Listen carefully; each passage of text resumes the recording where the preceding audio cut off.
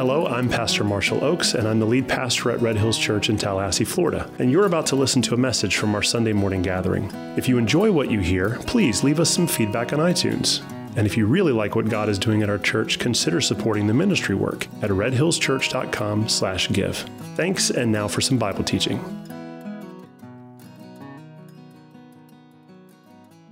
So today we're in Luke chapter 8. Let's begin. If you have your Bibles, go to Luke 8, and we're going to start in verse 1.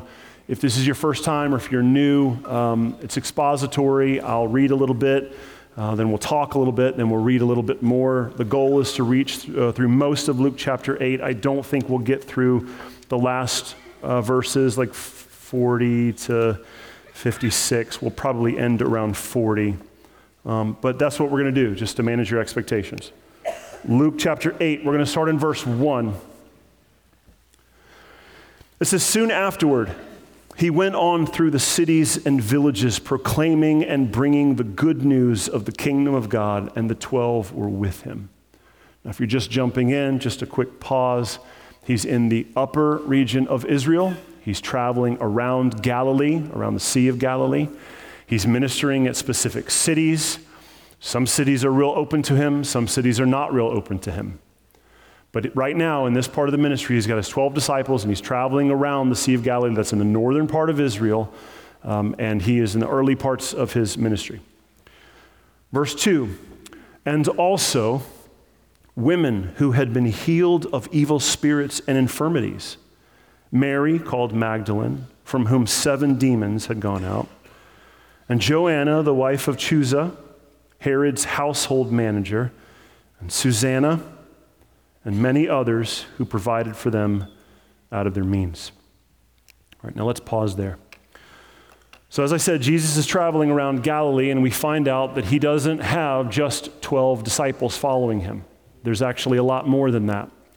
Now, it's not a surprise to us when things like the Sermon on the Mount happen and we're told there's crowds everywhere, but in our mind, we kind of think sometimes that as he's teaching, crowds will gather and they'll show up, and then when he moves along, there isn't a crowd following him, but that isn't necessarily the case.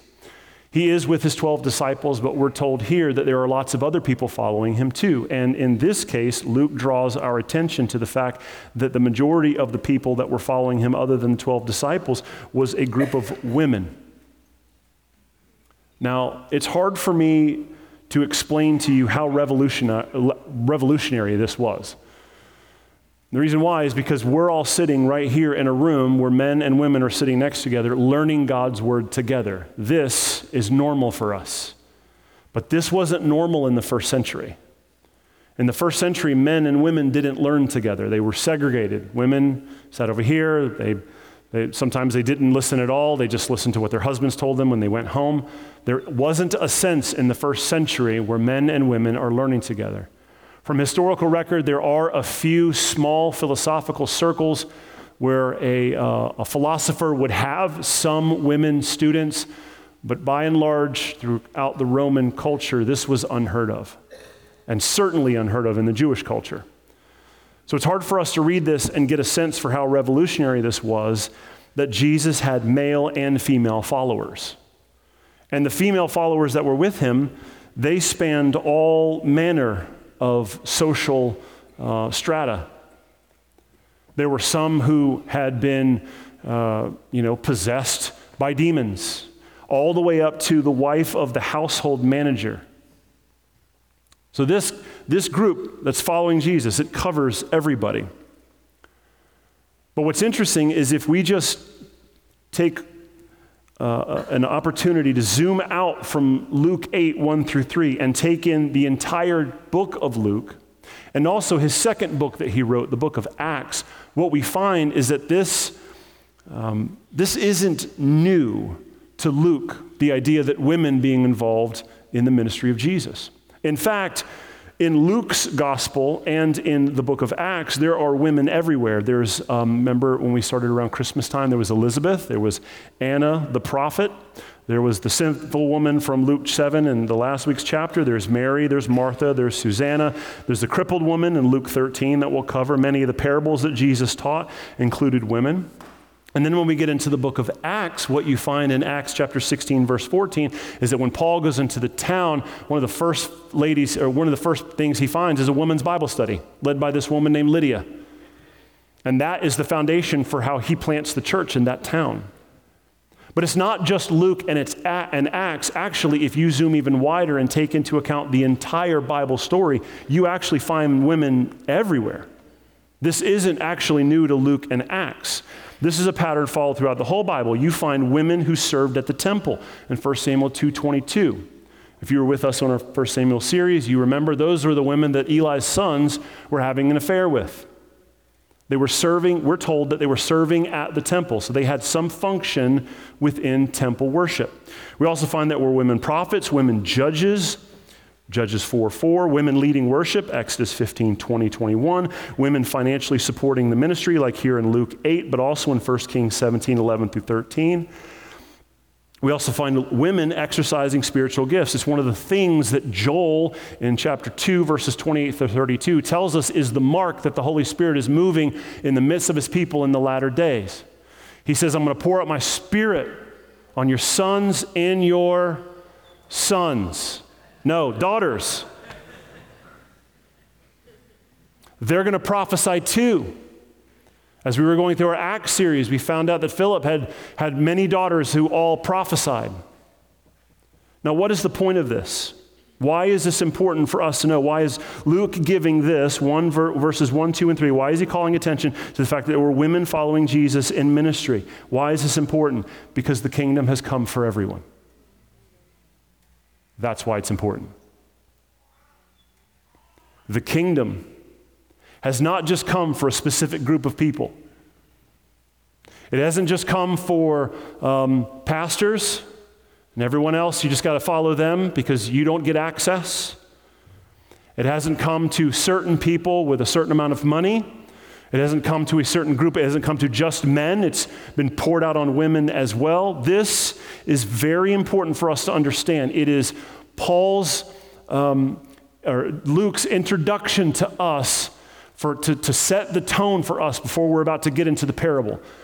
You cannot understand the parable of the sower that we're about to read unless you first digest the reality that this parable is for everyone. This is important. Because if you're about to, the parable that we're about to read of the sower, if you approach this and think, man, well, this is for my kid. It's not for your kid, it's for you. Or if you're a kid in here and you're reading this and you're thinking, man, this isn't for me, this is for my parents. No, it's not for your parents, it's for you. Or you think, no, this isn't for me, this is for politicians, they need to read this. No, it's for you. There is no way that you can approach the Word of God and faithfully say that what this is about is for somebody else and not me. That's why at the very beginning, Luke sets it out. Hey, who's around Jesus, following him, listening to his message? Everyone, because this kingdom has come for everyone. It's come for the rich, for the poor. It's come for the men, the women, the Gentiles, the Jews. It's for everyone. So before we read it, you have to understand that what we're about to read is for you. Now you're like, well, I knew that. Duh. But there is a difference between knowing something up here and approaching God's word with a level of reverence where you understand what I'm about to read is actually, it's coming from me. See, here's what church people like to do. They like to act like this word is coming for somebody else. You better watch out. He's going to judge you. He's coming for you. Or, man, his love is coming for you, and you can't resist. It's coming for you. But we forget the very strong reality that, no, first and foremost, this is for you. Take the splinter out of your own eye. Address your own issues. Consider what this text, when fully planted in the soul, in the soil of your heart, is going to do on the inside of you. So that's the warning before we approach. The idea that what you're about to listen to, this message isn't for somebody else. It's for you. So really, let the Holy Spirit speak to you. This isn't for, man, if my husband could just listen to this, my marriage would be better. No, this is for you. Listen, open your ears, open your eyes, and allow the parable of the seeds and the lamp to read your mail. Amen? Amen. Okay, so let's read it. Go to Luke chapter 8, verse 4. It says, a great crowd was gathering, and people from town after town came to him. And he said in a parable, the sower went out to sow his seed. And as he sowed, some fell along the path, and it was trampled underfoot, and the birds of the air devoured it. And some fell on the rock, and as it grew, it withered away, because it had no moisture. And some it fell on thorns, and the thorns grew up, and with it choked it. But some fell into good soil and grew and yielded 100-fold. And as he said these things, he called out, he who has ears to hear, let him hear. When his disciples asked him what this parable meant, he said, to you it has been given to know the secrets of the kingdom of God. But for others, they are in parables, so that seeing they may not see, and hearing they may not understand. Now the parable is this. The seed is the word of God, and the ones along the path are those who have heard. And then the devil comes and takes away the word from their hearts so that they may not believe and be saved. And the ones on the rock are those who, when they hear the word, receive it with joy, but they have no root. They believe for a little while, and in a time of testing, they fall away. But as for what fell among the thorns, they are those who hear, but as they go on their way, they're choked by the cares and the riches and the pleasures of life, and their fruit does not mature. And as for that, in the good soil, they are those who, hearing the word, hold it fast in an honest and good heart and bear fruit with patience. See, no one after lighting a lamp covers it with a jar or puts it under a bed, but he puts it on a stand so that those who enter may see the light. Nothing is hidden that will not be made manifest, nor is anything secret that will not be made known and come to light. So take care then how you hear. Take care then how you hear. For to the one who has, more will be given. And from the one who has not, even what he thinks that he has will be taken away. Now, Jesus shares two parables with the crowd that has gathered, the seed and the lamp. And as I said a few weeks ago, both of them contain a secret or a hidden meaning. The word in Greek is mysterion. It's a mystery. What you see and what you hear, there's more to it than that. That's just the surface. What you see has a deeper meaning to it. And he explains the deeper meaning to the disciples. He says, the seeds are the word of God. Now that's important because if you're not careful, you will start assigning meaning to this and you're going to walk away in a completely different garden than what the Lord wants you in. So pay attention to what he said these things are. The seed is the word of God. The sower is Jesus. He's the one who's faithfully sowing the word of God. And the soil are the hearts of the people. And what he says here is that there's a couple different ways that the word can land, because the word is spread to everyone. Everybody is given a fair share of the word of God. It's in his ministry, he's sharing it with everybody. But how the seed develops is a condition of the heart. The faithful sower is out here sowing seed, but what happens to that seed depends on your heart. And the way he explains it here is he says, look, the faithful sower can come out here and sow seed, but sometimes it's going to land on a heart that has been trampled down, and the enemy's going to come and he's going to steal the seed before it ever has an opportunity to get under the ground. Before it even has an opportunity to receive any water or any nourishment. It's not even going to get into the dirt before it's stolen from the enemy. But there's another way that the seed can land. The seed can land in some soil that's a little bit rocky.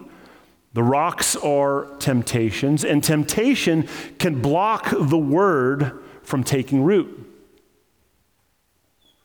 Your life is so filled with the temptations of this world that when the word of God comes forward, man, it just doesn't land well, because deep down, there are so many other things you want than that word. There's another way that the word can land. When it lands, it can land on some soil that's been maybe turned up, and it can actually get down into the soil and start producing a little bit of root. But as soon as it starts to spring up, it springs up into a garden filled with thorns.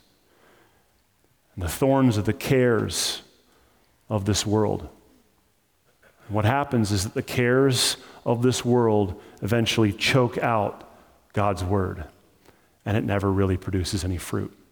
And then the last type of soil, the last condition of the heart, is a heart that has been turned over and wants so desperately for God's word to get on the inside of them. It's honest and good soil. It's fertile soil. And when the word of God lands on it, it finds that the soil is ready to receive it, and it produces 100-fold yield. Now, the second parable about the lamp is actually connected to the last soil condition in the previous parable. There's no transition there. He's literally just going from one point to the next point. So he's talking about the kind of soil that has received the word of God and produces lots and lots of fruit. And then he says that kind of soil, it's like something else. It's like a lamp that's lit and is bright. And when you light it in your house, you don't hide it under a basket. You don't hide it under a bed. You put it up where it can cast light in the entire room. And so what he's doing here is he's using the understanding that, look, you understand that the word, when it starts producing fruit, it's going to, when the seed starts producing fruit, it's kind of like this other parable of a light that illuminates the darkness. And the beautiful thing about the lamp and transitioning into this other parable is that the light actually helps expose your areas of darkness in your own life, but it's a lamp that's set up on a place for it to cast light over the whole room. And so the light of God in you doesn't just illuminate things in your own life, it's actually illuminating things everywhere it's placed, like at your job, like at your school, like in your neighborhood. The light of God is meant to illuminate the darkness. It helps people see where things are, but it actually helps people navigate and understand where things shouldn't be. So there's a lot of mystery to this parable that can be unpacked, but what I want to draw your attention to is verse 18. He says, after giving the two parables, take care then how you hear. That's interesting. Why is Jesus telling us that we need to take care how we hear? Why do we need to pay attention to how we hear these parables? Because of what he told us in verse 10. To you it's been given to know the secrets of the kingdom, but for others it's in parables, so that seeing they may not see, and hearing they may not understand. Now that may be a little confusing to us. I'm confused. Why would the Lord say something that he doesn't want you to understand? Well, what Jesus is doing when he quotes that is he's actually quoting a prophet from 700 years earlier. It's a guy named Isaiah.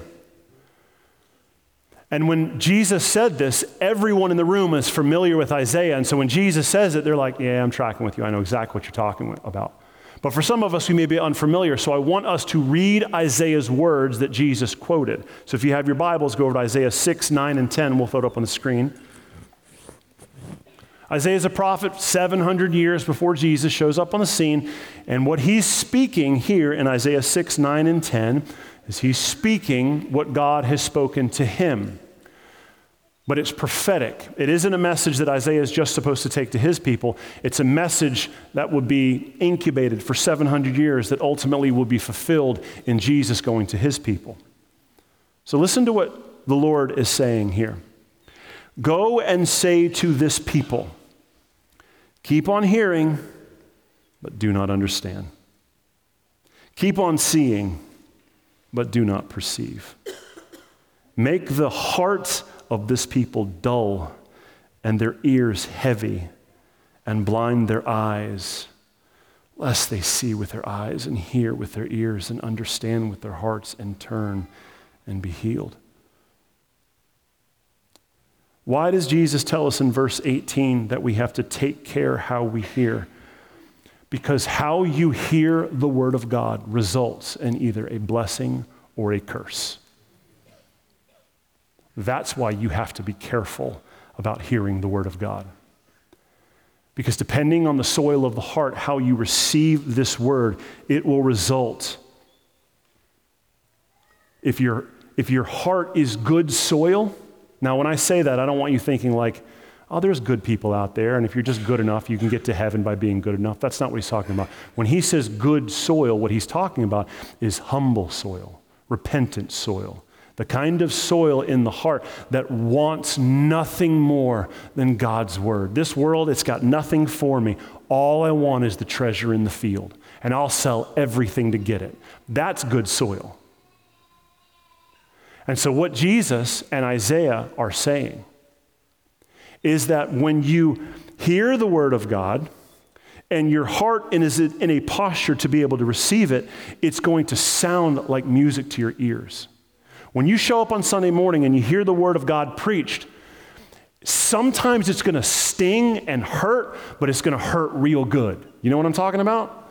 You're like, that makes me very uncomfortable, but I need to be made feel very uncomfortable. I didn't like that, but I did like that very much. I want more of that. I'm going to read so I can get more of that. Because I've realized that who I am and the way I think things and how I was brought up, like, it was wrong. That the way of this world is wrong. That the way I've been taught is wrong. And I thought I was right. And I tried to teach other people that I was right. But when I'm confronted with this, I realize that I am wrong. And hearing that I'm wrong is like music to my ears, and I want to change. That's the seed landing on good soil, and it's going to produce fruit. But there's a warning here. If you hear the word of God and the word lands on soil that is bad, the parable leaves you resistant. The parables are almost like a litmus test to reveal to you what the real condition of your heart is. Because if when God's word is preached, it lands well, it reveals that you are a person whose heart is ready to receive God's word. But if it lands in such a way, we're like, God, this guy's always yapping. Every time I show up, he's telling me what I'm doing wrong and how I need to change. He's getting in my business. You do understand that that's not me, right? The Holy Spirit's the one working on you. That ain't me. I don't even know you. That stuff starts getting on the inside of you and turning you over. And here's why you have to take care. Because in all of your going to church every week or once a month or once a quarter or on Christmas and Easter, In all of your listening to podcasts and trying to listen to sermons and telling yourself, listening to the sermon online, it's as good as going to church, it's the same kind of thing. In all of the ways you convince yourself that you could get yourself surrounded by the Word of God, to read this book, to read this Bible, to hear this sermon, the more you hear it, the more you are accountable to it. And that's the warning. That's why you have to take care. And that's the thing that I don't think we really fully understand. We think that we're checking off on God's, attendance roster when we show up to church. Well, you see how many times I went? I was there. I went to all the Bible studies. He doesn't care. If that's not an overflow of the affections of your heart for Christ, if you're not doing those things because deep down you want Christ more than anything, man, all that stuff is just religion, and you might as well stop. Don't come to church next week. Stay home. Go fishing. Because the warning is that the more you play this game, the more you come to church and the more you hear the Word of God, the more you're accountable to it. And if you don't let the Word land on good soil and actually take root and start obeying it, what you're doing is actually lining yourself up with the curse of Isaiah 6, 9, and 10, that your heart is going to grow dull. Now, who's making your heart dull? In Isaiah 6, 9, and 10, it seems like the Lord is the one making your heart dull. And what that means is he's saying, if every time you hear my word and you say, I don't want that, I want what I want, then okay, I'll give you what you want. And he allows your heart to grow dull. But what's interesting is that when Paul quotes this exact same verse in Acts 28:27, the way he speaks it to the people listening, he actually says that it's the people who are making their hearts dull and closing their eyes and shutting their ears. So which is it? Is it the Lord making your heart dull, or is it you making your heart dull because you keep hearing the word of God but you refuse to do anything about it? It's both. In the same way that it was both for Pharaoh. The Lord is hardening and you're hardening. And what ends up at the end of this process is a man who has said, I went to church every single day of my life, and then stands before a holy God who then tells him, depart from me, you worker of iniquity. I never knew you. Oh, but I went every day. I went every Sunday. I went to Bible study. I called you Lord, Lord. Depart from me. I never knew you. You thought those things were the litmus test for your relationship with me. No, that's the evidence of the relationship with me. That's the overflow. You do that in obedience because you want to, not because you have to. The reason why we have to take care in hearing this parable is because your stubborn heart grows over time, and sometimes he actually accelerates that stubbornness. And you're like, well, I've got time. Well, you may. You might be able to play this church game for the next 10 years, and in his mercy, he slows that hardening because he loves you.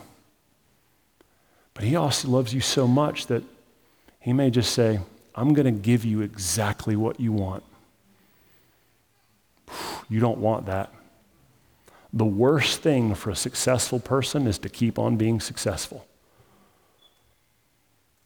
Because all you know is that what you do works. Why in the world would you need anyone to save you if everything you do works? Now, who's this message for? Everybody. This is why we had to read 1 through 3 about the women being involved, because nobody escapes this message. Not the women, not the men, not the old, not the young, not the single moms, not the well put together families, not the people who are barely holding it together, or the people who are in the nice house and they've got it all together. This isn't just for pastors. This isn't just for lay people. This isn't just for church people. This isn't for the world. The king we serve is the king over the entire universe, and everyone is going to have to give an account for what they thought and did with God's word.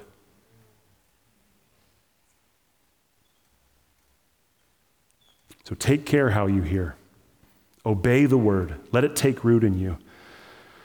Because if you're not careful, you will end up stubborn with hardness of heart. But man, the last part of that verse is so good. He says, man, if they would just see with their eyes and hear with their ears and understand with their hearts and cry out to me, I would heal them. Isaiah says that. Paul says that. Man, it doesn't have to be this way. You don't have to walk around with a stubborn, hard heart. You don't have to treat church like a chore. Oh man, you don't have to treat Bible reading as something that somebody's making you do. No, it can be something that it's like life and bread to you. There's nothing you want more than this. You're so hungry for it. And every time you visit it, man, it illuminates things that I never saw that before. It heals you. Now here's the interesting pivot that is about to happen in this chapter. Luke now knows that when he says, man, when the word of God lands on you, it heals you, it changes you. The next question in us is like, well, how does it heal us? In Luke 6, there was the sermon that Jesus taught. And then in Luke 7, it was all about how that sermon actually had teeth, and it really manifested itself in real life. You saw actual examples, and the same thing is happening in the middle of Luke 8. You start in the beginning of Luke 8 with this parable, and then the rest of Luke 8 is switching into live action. So I want to read some of this kind of quick here. Go to Luke 8, verses 19 through 21. So Jesus has just taught these parables, and now he's helping his people, the people who's listening to him, understand like, well, what does that really look like? Then his mother and his brothers came to him, but they could not reach him because of the crowd. And he was told, your mother and your brothers are standing outside desiring to see you. And he answered them, my mother and my brothers are those who hear the word of God and do it. What does healing look like? Man, it looks like adoption. It looks like the God of the universe looking at you and calling you daughter. And calling you son. It looks like you going from an orphan of the world into one who inherits eternal life and the full kingdom of God. Jesus calls you my family. So what does healing look like? It looks like adoption. He pivots into more live action as we go into verse 22. And it's interesting the way he's telling these stories. And they don't really make sense. They seem like they're disconnected unless you look at them through the lens of what we talked about here, of the parables. Verse 22, he says, one day he got into a boat with his disciples and he said to them, let's go across the other side of the lake. So they set out. And as they sailed, he fell asleep. And a windstorm came down on the lake. And they were filling with water and they were in danger. And they went and woke him saying, Master, Master, we are perishing. And he awoke and rebuked the wind and the raging waves and they ceased and there was a calm. And he said to them, where is your faith? And they were afraid, and they marveled, saying to one another, who is this, that he commands even the winds and the water, and they obey him? See, Luke wants you to read that story and leaves out details that the other Gospels include. He wants you to read the story in light of the parable. See, the disciples had just heard the parable of how the seed lands. When the word of God tells you you're mine and you're safe, don't worry. How is that going to land?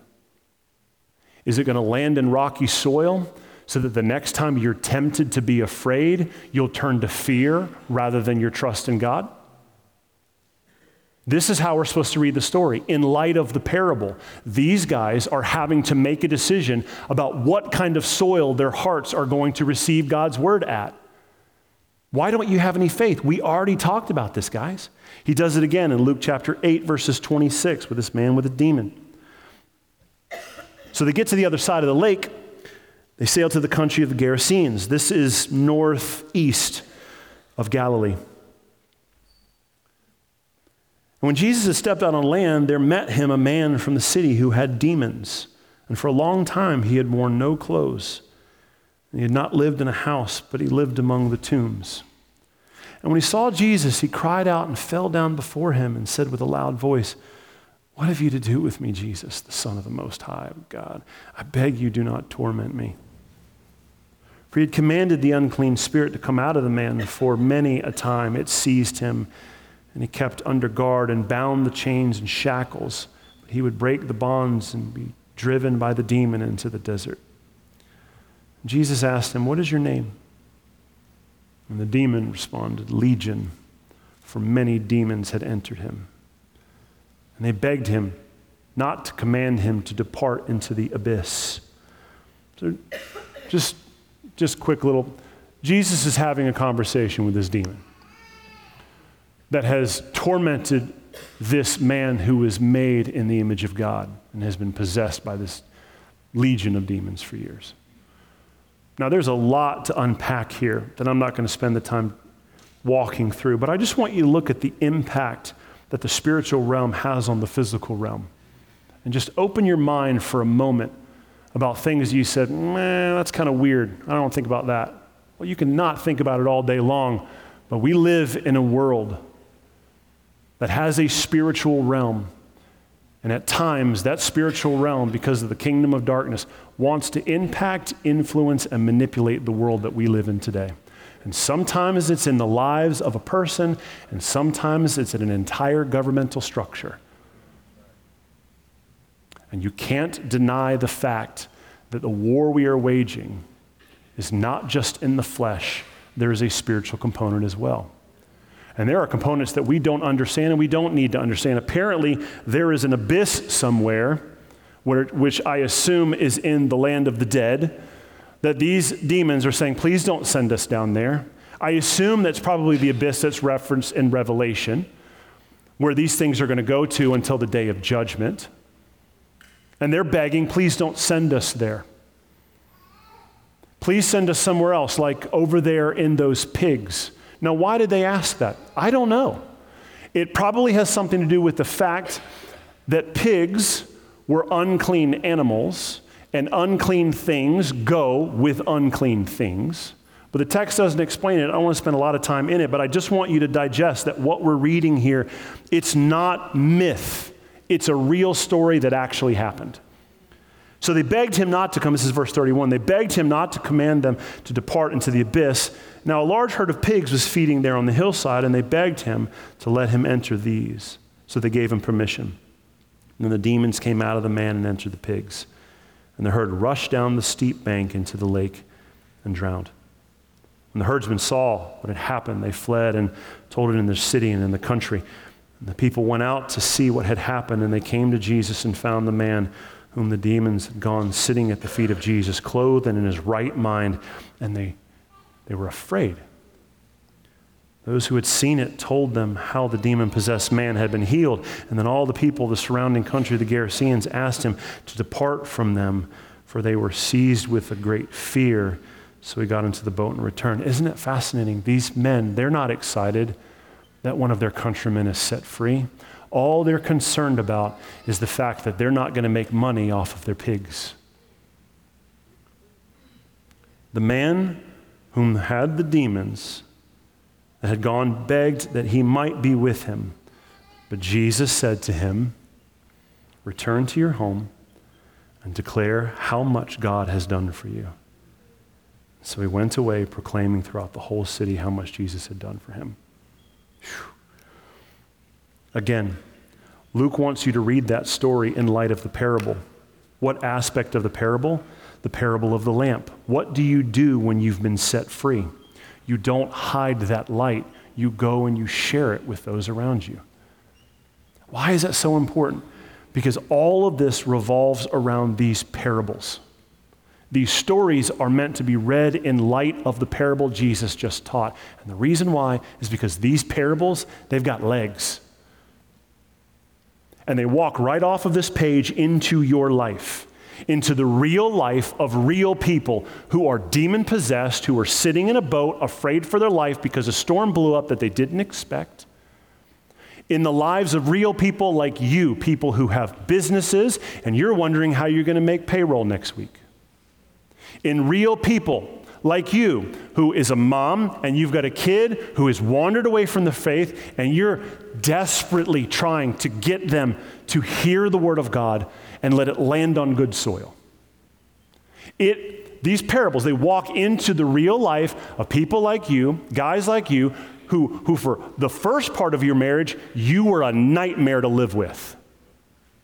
But Jesus snatched you up and has changed your life. And you're trying to figure out right now, how do I change things? Is there any redemption? Could I ever get my marriage back? These parables walk right into your life, and they cover every aspect of it. The final story from 40 on to 56 is more of the same. It's a woman who had an issue of blood for many years. She was healed. It's a young girl who died, and God raised her back from the dead. More women that God heals and sets free and raises from the dead. This message, it's for everybody. This parable is, the best thing I could describe it as, is it's like grabbing hold of a live electrical wire. You can't quite tell by just looking at it whether it's live or not, but the moment you grab it, you'll know if it's live or not. It shocks you down to the very core of who you are. It takes shape in your real life, and as you start reading it, and you understand that this is for everyone, meaning it's for me, I have to start asking myself, how can the Word of God, the seed, land on me and find good soil and produce a good harvest? Now, it's important that Jesus said that the seed is the Word of God, because that means that this whole book is the seed.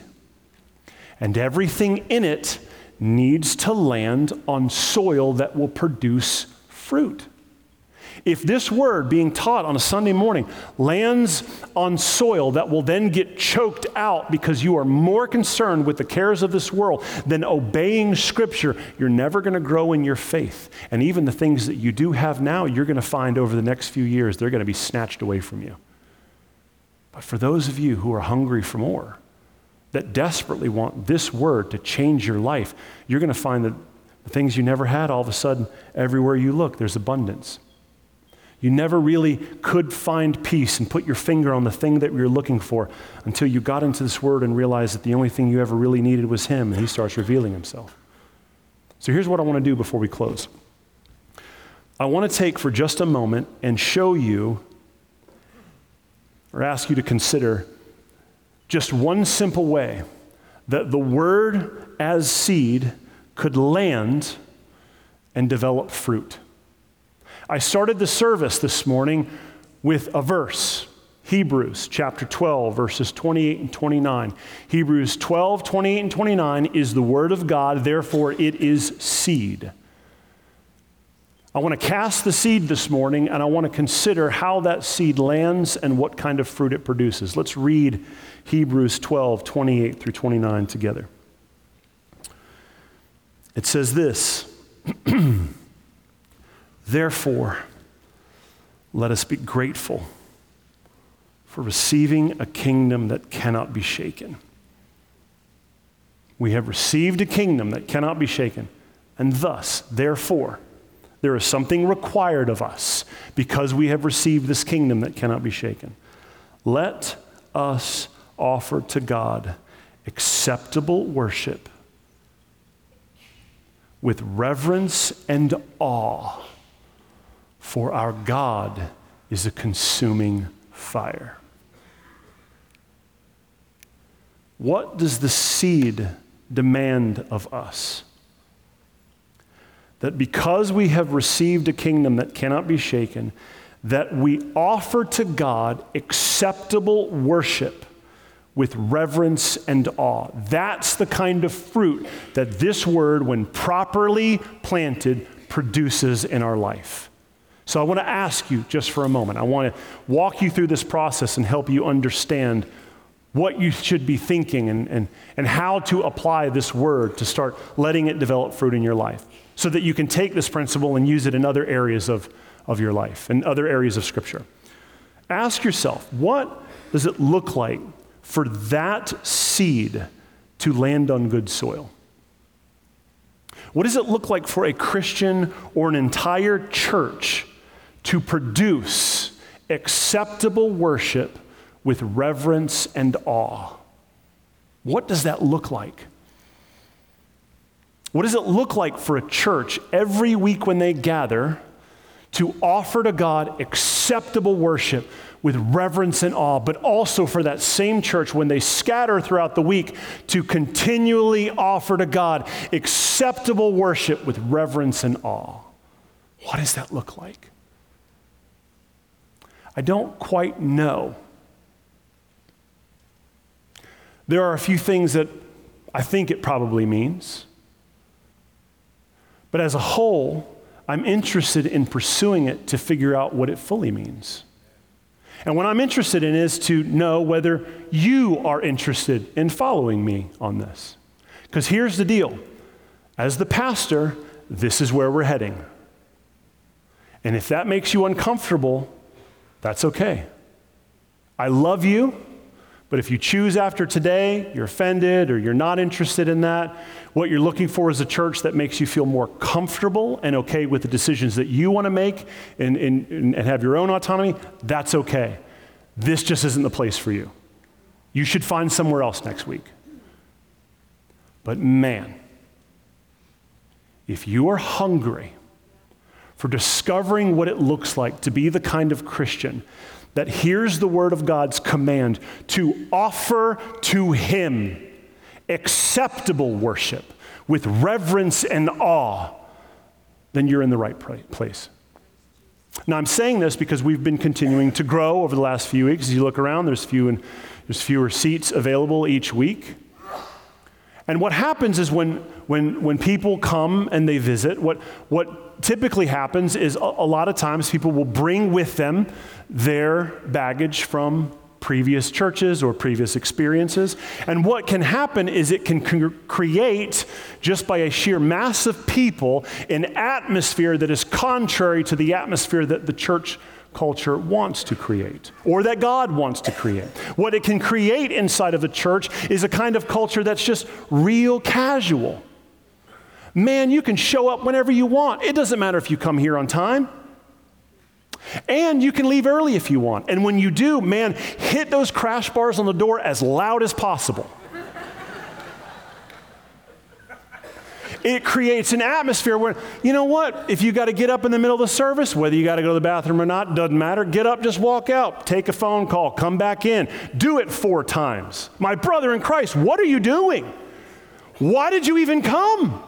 Stay home. Stay in your jammies. Watch it online. It creates an atmosphere where the focus isn't Christ, the focus is the lust of the flesh. And girls start thinking that the appropriate dress for church is fewer and fewer clothes.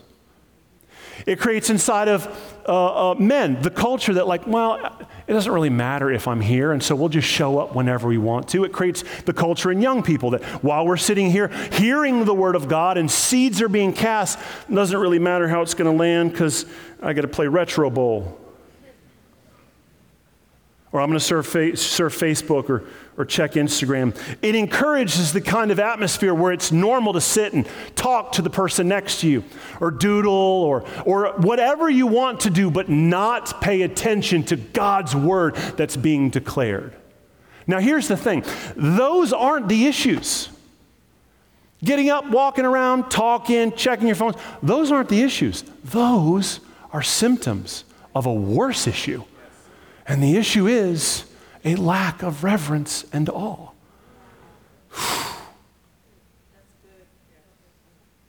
So what am I saying? I'm saying that the Word of God is a seed that should land on good soil and start producing good fruit. And I would say for the majority of you in here, That is happening. And I can tell that it's happening because if you're sitting in here and someone close to you is just sitting there like looking at their phone, what you're thinking in your mind is, God, that just seems so out of place. See, that's what I'm hungry for. I'm not standing up here saying, as we continue to grow, we're going to put in more and more rules. If you leave, we're going to lock the door, you can't come back in. I'm not interested in mandating reverence and awe with rules. What I'm hungry for is for a group of people to make a conscious decision that I want Christ more than anything else in this world. And when things that are casual and reflections of this world start happening, God, they just feel out of place. If you got invited to the governor's mansion or the White House, you would not show up in shorts and flip-flops. Why? Because well, some of you might. And that's the thing. That's the reason, that's the issue too, because we are also increasing at a place where the authority structures above us, we have no respect for them. And then that starts creeping over into other areas of our life. Because we have no respect for authority as a concept that God structured, then it carries over into our life, and then we miss the sense that our God is a consuming fire. And how you approach him should be with reverence and awe. So this is what I'm saying. Well, let me start with what I'm not saying. What I'm not saying is that I'm disappointed in you and that from now on there's going to be more rules. That's not what I'm interested. That's not what I'm saying. What I'm saying is the direction we're heading is a direction of obeying Hebrews 12, 28, and 29. Not just that, but all of it. When we gather on Sunday, I want to see you here at 10. Not 10:10, not 10:17. Look, if you don't like the worship, but you like my preaching, go to another church and just listen to me online. What we're doing here is holistic. It's all of it. If you're not interested in the worship, if you're not interested in offering to God acceptable worship with reverence and awe, and you just like hearing the message, man, go somewhere else. But if you're not, if you're hungry for what God is really, truly doing in your life, and you say, well, I may not be down for all of it. I don't know how I feel about that. And I don't like the way that you're talking to me, but it does kind of hurt so good, and I kind of want more of it. Man, you're in the right place. Because I'm just not interested in making sure that all of us are comfortable and that people who don't know God come in and they feel safe. Man, nowhere in God's word are people safe. When you confront a living God who is a consuming fire, safe is not the word I would use to describe how you are about to feel. But that's so good. And so this is how I want us to close. My desire today is to cultivate a church culture where casual behavior, it's not outlawed, it just feels out of place and it just kind of fades away. It's not the kind of thing that anybody wants. And why is it the kind of thing that nobody wants? Because, man, there's something greater, there's something more glorious, there's something more wonderful that all of us want. Not just me, all of us want it. And we want it because our God is a consuming fire, and there's not a single millimeter of our life that we are comfortable being left untouched by his mercy and his grace and his love that sometimes hurts but always heals. Amen? All right, let's pray. Hello again, it's Pastor Marshall, and I just wanted to say thank you for listening to this message. If you want to hear other messages or maybe find out more about our church, you can visit redhillschurch.com. From there, you'll find links to our social media pages, message archive, and ways you can support the ministry work. Thanks again for spending time with us, and God bless.